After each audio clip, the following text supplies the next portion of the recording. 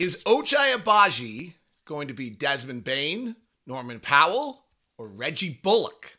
3 comps for the young Jazz star, plus multiple other things on today's edition of Locked on Jazz. Pow.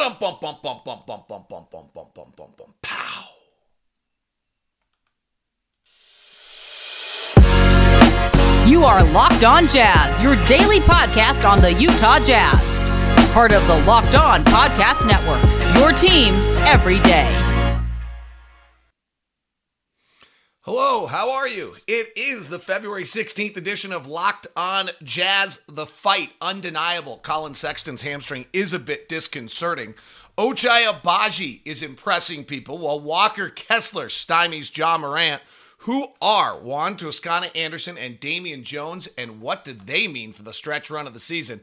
Plus a look at that stretch run and what the Jazz have ahead. It's all coming up on today's edition of Locked on Jazz. I'm David Locke, radio voice of the Utah Jazz, Jazz NBA insider, and this is Locked on Jazz, your daily podcast on the Utah Jazz, giving you insight, expertise, geeky numbers, and hopefully making it way better to be a Jazz fan each and every day. Thanks so much for making Locked on Jazz your first listen, and welcome to All-Star Break Weekend. If you get a chance, in the spirit of the offseason or the break, feel free to give us a 5-star review, subscribe, follow, and if you're on YouTube, hit that little bell. We're free on all platforms, and we're on YouTube, where you can be a part of the Locked on Jazz group, and be a part of the group, be a part of all Jazz fans around. The fight last night was pretty awesome. By the way, All-Star Weekend is here. Please take it in. So much work by so many people. Such a unique experience. So pretty great. And a bunch of my cohorts are at work already. So the fight last night was pretty awesome. Jazz lose in Memphis, down 23, commit an incredible amount of turnovers. They lose Colin Sexton. 4 minutes in, Lauri Markkanen before the game did not play. I understand the confines by which the Jazz season was defined by the outside media before the season started, that the Jazz were going to be tanking. At some point, by the way, 60 games into the NBA season, when the Jazz have not shown a single sign of tanking on or off the court, we can probably stop looking at every move through that lens. Like, we can move on. We can grow up. I don't mean like grow up like adolescence. Like, we can just progress. Like, Lauri Markkanen has a sore knee. I said on the broadcast in New York, I think it was, that I didn't think Lauri was moving well. I actually thought it looked like he had a back issue. He looked super stiff. I watched, if you were at the arena, Will Hardy finished his press conference, went straight out onto the floor to watch Lauri go through his pregame warm-up with Eric Phillips, our head of sports athlete performance, with Lauri's masseuse, watched the whole workout. When Lauri was done, he kind of tried to avoid Will a little bit. Will patted the chair next to him and said, "Come sit down next to me." You watched the conversation. I have no idea what was said. I was across the gym, but I was doing my job. I was there. I was on site. And then that's when the decision was made that Lauri doesn't play. I got a bunch of people hitting me on this. Like, there was no tank to this. Lauri has an issue. If you watched the whole week, you could see it in the arena when you were watching him. And the Jazz did what, frankly, is the right thing to do, which is to decide that Lauri Markkanen's the franchise. If you've got a sore knee and it is leading to issues, like, don't play. Like, this is a little bit where this whole entire discussion about load management and shortening the season and all these other things, like, it's not always the player, the modern player. No, it's actually the modern team who is investing hundreds of millions in these players and is then very cautious about when they play and when they don't. Most players will play every single game. So Rudy Gay did not go to shoot around. Rudy Gay is sick. And Lauri Markkanen had a sore knee that was noticeable throughout the trip, and they sat him. At some point, 60 games in, I think we have to stop. I guess you can do whatever you want, but I could be stopping bothered by it when people hit me on it. We're not into some tank. Now, with that said, I am a little disconcerted by the Colin Sexton hamstring injury. Because Colin Sexton's been battling all season long off a fairly significant knee injury last year. And the whole purpose of the season was to get him out healthy and to have him have the knee and have his body right. And he's now hurt both hamstrings. And last time he came back, remember, he came back and then he didn't feel quite right. And then he sat again. And so he played kind of a middle 5 games in there, but in a sense, he was out from December 9th until January 9th. He was gone for a month. I'm not entirely sure. I don't know anything. I haven't talked to any of our medical guys, but I'm not entirely sure we aren't not going to, if Colin, the goal on Colin is to get him healthy through this year. It's a super important year. Will Hardy at a press conference recently said, the biggest thing with Colin is to get him through the year healthy. It was a noticeable comment when Will said it. So I do think that there's, I don't know when we see Colin next. Do we have a huge break in March after the road trip? But I almost suspect that we go on this 15-day road trip and we don't see Colin for this whole time. It won't be out of a tank. It'll be out of that's the right thing to do. Colin Sexton has proven he's an important person on this roster and that there's a role for him to play on this team that when it's good, and he's a part of that. So anyway, I just, they go 2-2 on this road trip. They show incredible fight. They may have found 2 more rotation players. When we had this discussion the other day on the show about whether or not the Jazz had a chance to be able to be a team that could make a little run here and be as good a team as they were prior to the trade of Vanderbilt and Beasley, because there were all sorts of kind of numbers that said that they might, and Conley, that they might be.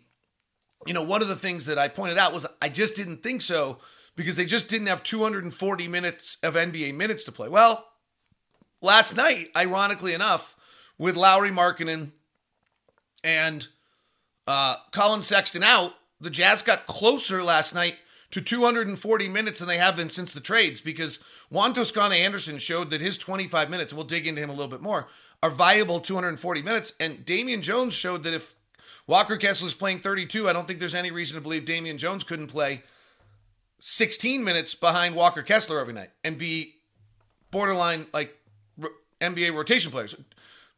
We all love Doak. We're rooting for him every second. It's not coming together right now. He's unfortunately just making a lot of plays, whether he's, drifting up, subtle plays where he drifts up too high and somebody drives by him, or just, lack of balance when he's getting the ball, so he's turning it over. It's just hard for him right now.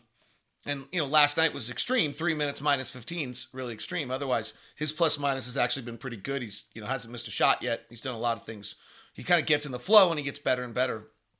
But it might be that Damian Jones is your backup center, and suddenly the Jazz have closer to 240 minutes the rest of the way. So I just want to, I heard that, again last night, both in the arena, both from Twitter, both a bunch of places. I just was like, come on, really? We haven't made a trade yet that was a tank trade.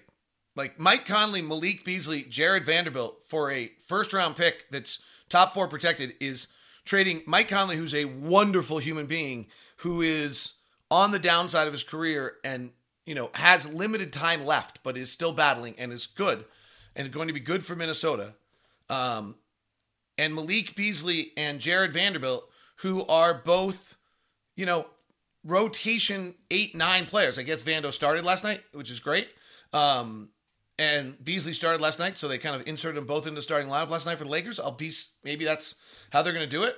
But they played 28 and 23 minutes last night.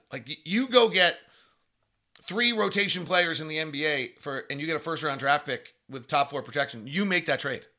Every trade the Jazz have made so far are trades you should make, kind of regardless if you're tanking or not. So the narrative is getting a little old to me on that. The fight is what the story should be, because every single night this team is showing just incredible Incredible fight. All right, I will get off my high horse because I had an interesting conversation with a scout last night who really liked Ochai Agbaji, and I want to share it with you and get and take a look at who Ochai Agbaji might be in his NBA career and what might be a tremendous find for the Utah Jazz. Today's edition of Locked On Jazz is brought to you by FanDuel. So excited to have FanDuel as our sportsbook partner. They are the #1 sportsbook in America. Download the FanDuel app. It's safe, secure, and easy to use. And you are now using America's #1 sportsbook, FanDuel. New customers get the no-sweat first bet up to $1,000. That's a bonus bet back if your first bet doesn't win. Download the FanDuel Sports app. It's safe, secure, and super easy to use. Then you can bet on everything from the money line to point scores to threes drained. All sorts of fun little things, player props, exclusive bets. FanDuel lets you combine your bets for a chance for a bigger payout and same game parlay. So don't miss the chance to get your no sweat first bet up to $1,000 in bonus bets when you go to FanDuel.com/lockedon. That's FanDuel.com/lockedon to learn more. Make every moment more with FanDuel, an official sports betting partner of the NBA and the official sportsbook of Locked On. Thanks very much for making Locked On Jazz your first listen of the day. We are free and available on all podcasting apps, as well as on YouTube. And for your second listen, take in Locked On Sports Today, 22-minute sports recap of the whole day, everything going on in the sports world, all there for you. All right, so I was sitting with an NBA scout last night before the game, and it's interesting. He had watched Ochai's pregame warm-up and was really convinced that this kid was going to be able to shoot it. And so I said, is he, and let's go back to something I've said this whole time about Ochai. And this is what I love about him. At 6'5", 210, or 6'5", 215, there's a million of them, right? So if we start searching NBA players by 6'5", 210, we have a million of them. Desmond Bane is 6'5", 215. Desmond Bane is 6'5", 215. Josh Green is 6'5", 200. Reggie Bullock is a little taller and a little skinnier. He's 6'6", 205. Okay, there's like a million of these. Norman Powell, we can go down every roster, is 6'3", 215. There's a million of these. This is why Ochai is going to be fine, because there's a million of these players in the NBA, and when there's a million of them, then you're going to be somewhere in there. So I was talking to Scout, and he says, "Oh, this kid can really shoot it. Like, he's going to really be able to shoot it." So I said to him, is he really going to be able to shoot it like a Desmond Bane or like a Norman Powell or like a Reggie Bullock? Like, we kind of got into this conversation. So Norman Powell is a career 39% three-point shooter. Desmond Bane is a career 43% three-point shooter and pretty much the best, like one of the 5 best shooters in the league. And then Reggie Bullock and is a 38% three-point shooter. So, like, let's say that Ochai ends up being a 38% three-point shooter. So that's a grand slam. You're 6'5", 210, 215, and you shoot 38% from three. You spend 15 years in the NBA. It's awesome. So who is he? And, which one is he? So Reggie Bullock's a 3-and-D, not a lot of handle, never goes to the free throw line, less than a free throw game his entire career kind of player. And Norman Powell's a guy who was a leading scorer at UCLA, rolled into a bunch of different roles, played off the bench for the first part of his career. Then finally at 27, he got to start and suddenly jumped after averaging, 6, 8, 9 points a game. Midway through his career, suddenly jumped up to 19 or 20 points a game. He's now at 17 for the Clippers. And he's, suddenly gone from going to the line 1 or 2 times a game to going to the line 4 or 5 times a game. And that's where his scoring suddenly jumped. And we talked about this yesterday, that Ochai just does not go to the line yet. And then Desmond Bane goes to the free throw line. This is super impressive by Bane. 1 time per game his rookie year, 2 times a game his sophomore year, and his second year and his third year, he's now going to the free throw line 4 times a game. He's a 90% free throw shooter, and he's up to 22 points a game. Like, he's great. 30th pick of the 2020 draft. Ouch. So, and again, I can go find a million other 6'5", 200-pound players. Like, there are just, it's the beauty of, and that's good. Like, that's what you're trying to find, is players that are like this. And it's why you draft that player. And Ochai is is great. So I thought this was a really interesting comment. And that was the one thing that I think is interesting is the scout said to me, like, well, is he like Josh Green? I said, well, what's Josh Green like? He said, well, Josh Green grew up in Australia playing Australian rules football and loves contact and loves to bully into people and loves to play off contact and loves that. And I was like, oh, well, Ochai's really a soccer player. Ochai grew up playing soccer and played soccer till the final stages. And he kind of plays basketball like a soccer player right now. Like, he melds in, he plays in space, he plays where he's supposed to be. He's not dominating, he's not asserting himself on the game in some dramatic fashion while he's out there. And so it's an interesting question of whether Ochai, and he's just the nicest, most polite kid. I had just a super nice time talking to him yesterday. Before the game. His dad's a city planner in Kansas City. His mom's a school teacher. His sister was a great volleyball player at University of Texas. He spent much of his childhood as the younger kid traveling all across the country, following his sister and wherever he goes. His father's this kind of incredible story where he's one of, I think, 8. I'm going to look it up right now just to make sure I get it right. He's one of 8 or 9 kids, and he's the out of Nigeria, and he's the only one who is in the United States. He came to the U.S. to play junior college basketball in India, and the rest of his family is in Nigeria. He's the only one.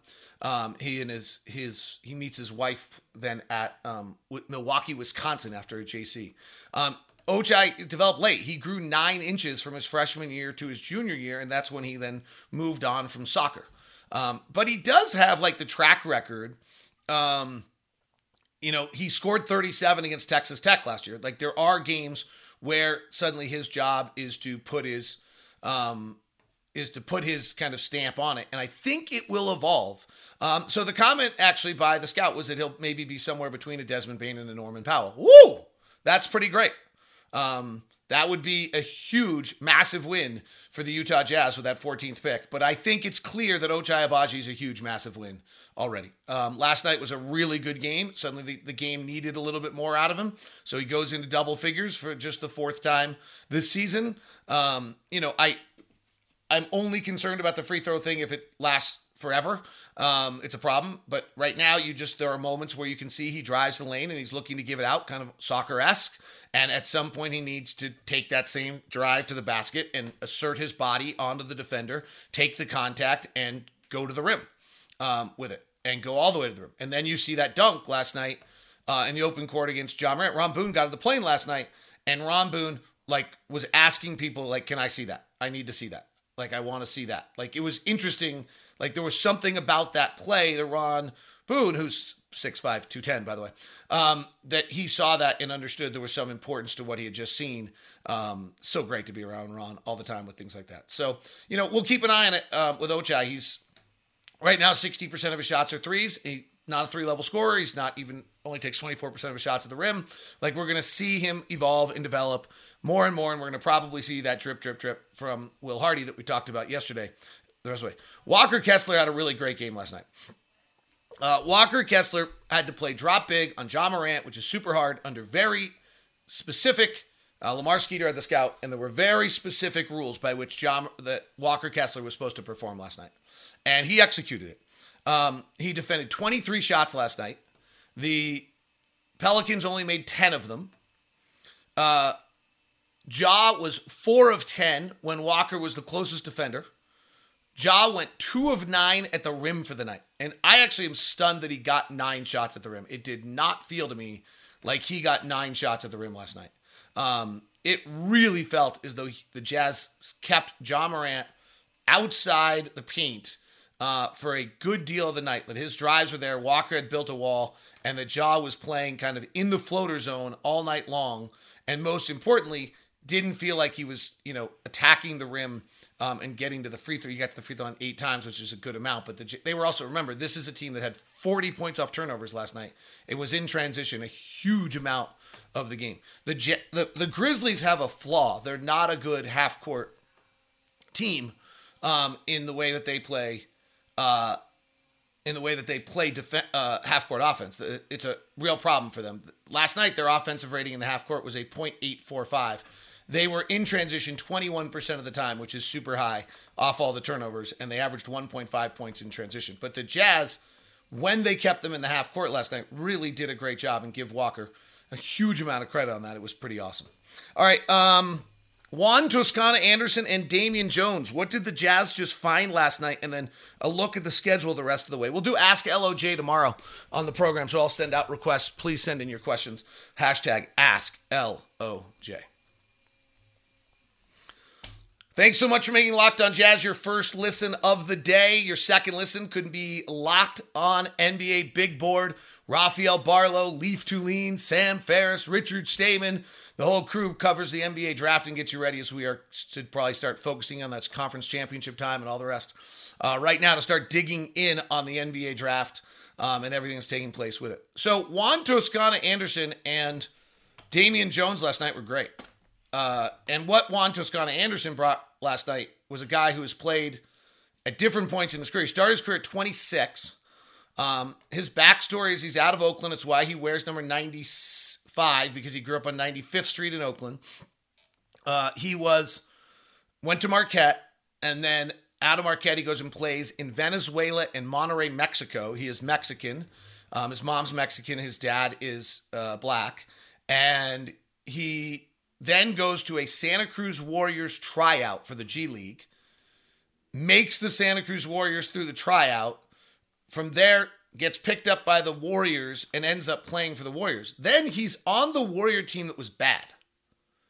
So in 2021-22 is the year in which 2021 is the year in which the Warriors are not particularly good, if I'm right, if I've got my years right on the Warriors. And he makes that team. Maybe it was, it might have been the 1920 team. I'd have to go back and look at it. And he gets a bunch of time. He plays 13 games his first year, 53 his next year, and 73 the year after last season, the championship team. He plays 73 games. He plays 14 minutes a game. You know, talking to Will Hardy about him, Will said, well, I've studied him because last year when we played him in the NBA Finals, I'd studied him a lot. He's a bona fide good defensive player who's tough. The other thing is he's played in systems, i.e. Steve Kerr's, like the Jazz, so he knows how to make 0.5 decisions and get off the ball really quickly. So, and the funniest part of the night was Sarah Todd asked Will Hardy in the presser about the fact that Juan Toscano Anderson said that the minute he got traded, he reached out to the coaching staff and said, hey, can you send me the video playbook? And like, what does that say about him? And Will just kind of said, it means he was kissing our ass. And it was hysterical. And then he said, hey, it means it's great, but it was like pretty funny. So fine. Like basically Will's next point was it's pretty smart to kiss our ass too. Cause like he wants to play and he wants to get a career. He's not a high volume 3-point shooter. He takes, 1 or 2 a game. He was not good this year in LA, but prior to this year in LA, he shot in his kind of, he hasn't taken enough, right? You need 750 to really know who you are. So let's take his 2 kind of middle years with the Warriors, and figure, say that's his kind of number, is he ended up shooting in those 36%. So he's league average. That's terrific. I don't know whose minutes he takes, but we've got some guys that Rudy Gay primarily who've been playing minutes who are not shooting the league average from 3. Now, Rudy Gay's a much bigger player. He's 6'8", 250 and plays a different position, but Rudy's shooting 24% from 3 so far this year. If Juan Toscano Anderson can help play some of those moments, or even, some of the Simone minutes that we have right now, those guys are shooting 32 and 25% from 3. And if he can shoot 36, that's an upgrade for us 3-point shooting. And then he's a better, more physical defensive player than both those guys. So I think there's a real chance when we come back from break that we see some Juan Toscano Anderson playing, and it solidifies our 240 minutes. The one that was most interesting in the game was Damian Jones. And Damian Jones is this interesting player. He played 3 years at Vanderbilt, super young, like he's the opposite of what every other parent was that they held their kid back. He actually skipped a grade and was really young. And at Vandy, he was a college player who was, he was fine. He averaged about 14 points and 7 rebounds, and he came into the draft with this incredible athleticism, incredible body, and like lacking some aspects. And that's kind of been his NBA career. Like he gets drafted by the Warriors 30th pick of the 2016 draft. Same thing, though, by playing 3 years with the Warriors, he has an understanding of like how to play Jazz basketball, what they want. He then goes to Atlanta, where he played a lot. He started 27 games. He played 55. He played 16 minutes a night. He was pretty viable. And then in 2021, he goes to Phoenix, and midway through the year, he gets moved to LA or released, and he just starts onto this kind of weird cycle for that 2021 season, which is the COVID year, I think.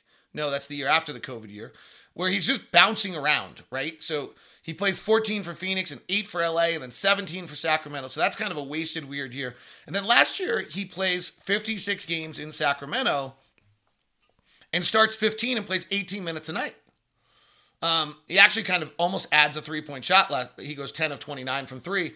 So here's another guy who's viably played, minutes. They're not going to suddenly become like stars or anything, but viable NBA minutes. He's on 3 different occasions kind of for an entire season of his career, average in, really for 2. In 55 games in Atlanta, he averaged 16 minutes a night. And for 56 games in Sacramento, he averaged 18 minutes a night. He's obviously bouncing around, and he's never done anything that's so great that they end up deciding like, I have to have him back. But he's done a nice job, and he has the interesting one for the Jazz is he has another year on his contract. So he has a player option for 2.5 next year, which means he'll pick it up. Actually, Doak doesn't, right? So in the standpoint of like which one of these two players could help you next year and you want to develop, I think Damian Jones actually might be that player a little bit more than Doak, because Doak's not under contract for next year. And I'm assuming that Damian Jones is going to pick up his option. And he really ran the floor well last night. He's a really good athlete. He did some nice things defensively. You can switch him out on the floor. You really can't switch Doak on the floor right now. He was super.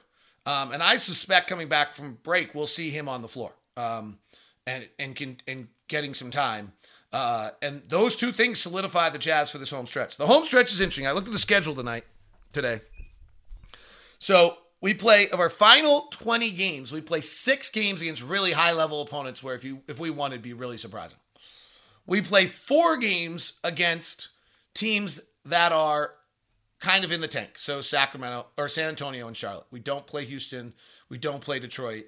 Orlando's not in the tank. Orlando actually, I think, is going to make like a little run to try to make a play-in game here. If you look at the projected standings, 538 has the 10th seed with 40 wins. Basketball Reference has the 10th seed with 41 wins.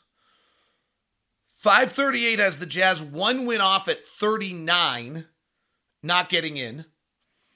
And Basketball Reference has the Jazz at 40, not getting in. What gets interesting to me on this is a little bit the Lakers. The Jazz closed the season playing the Lakers on April 4th and the Lakers on April 9th, the last game of the season, and the Nuggets on April 8th. Every projection system has the Nuggets winning by 4 or 5 games in the Western Conference. The Nuggets very well may not be playing their guys on April 8th for the Jazz. So that could suddenly, if you're in a one-game thing, that could really swing things. The Lakers are super interesting to me. Like, I don't know if they're clicking in. They look way better. A lot of aspects of them look like a better basketball team than when I've looked at them. They did pull off a nice win last night, 120-102. Like, the assumption is that they're going to click in here. However, if for some reason Anthony Davis gets hurt again, or LeBron James doesn't click in, or something, and they don't, and they're not playing those final games, interesting. The other one is those final 4 games against the Lakers might be for the playoffs or to get into the play-in. How fun is that? And the Thunder game on the 6th could be as well. So really going to be a fun final 20 games. In the meantime, enjoy All-Star Weekend. We'll be back with you tomorrow with Ask LOJ. Thanks so much for tuning in to Locked On Jazz. I don't think I'll bring anything to you until next week, by the way, till Thursday, just to kind of give you a heads up on that. I think I will go take some time. It is Locked On Jazz. Have a wonderful day. Thank you very much for tuning in. It is your team every day.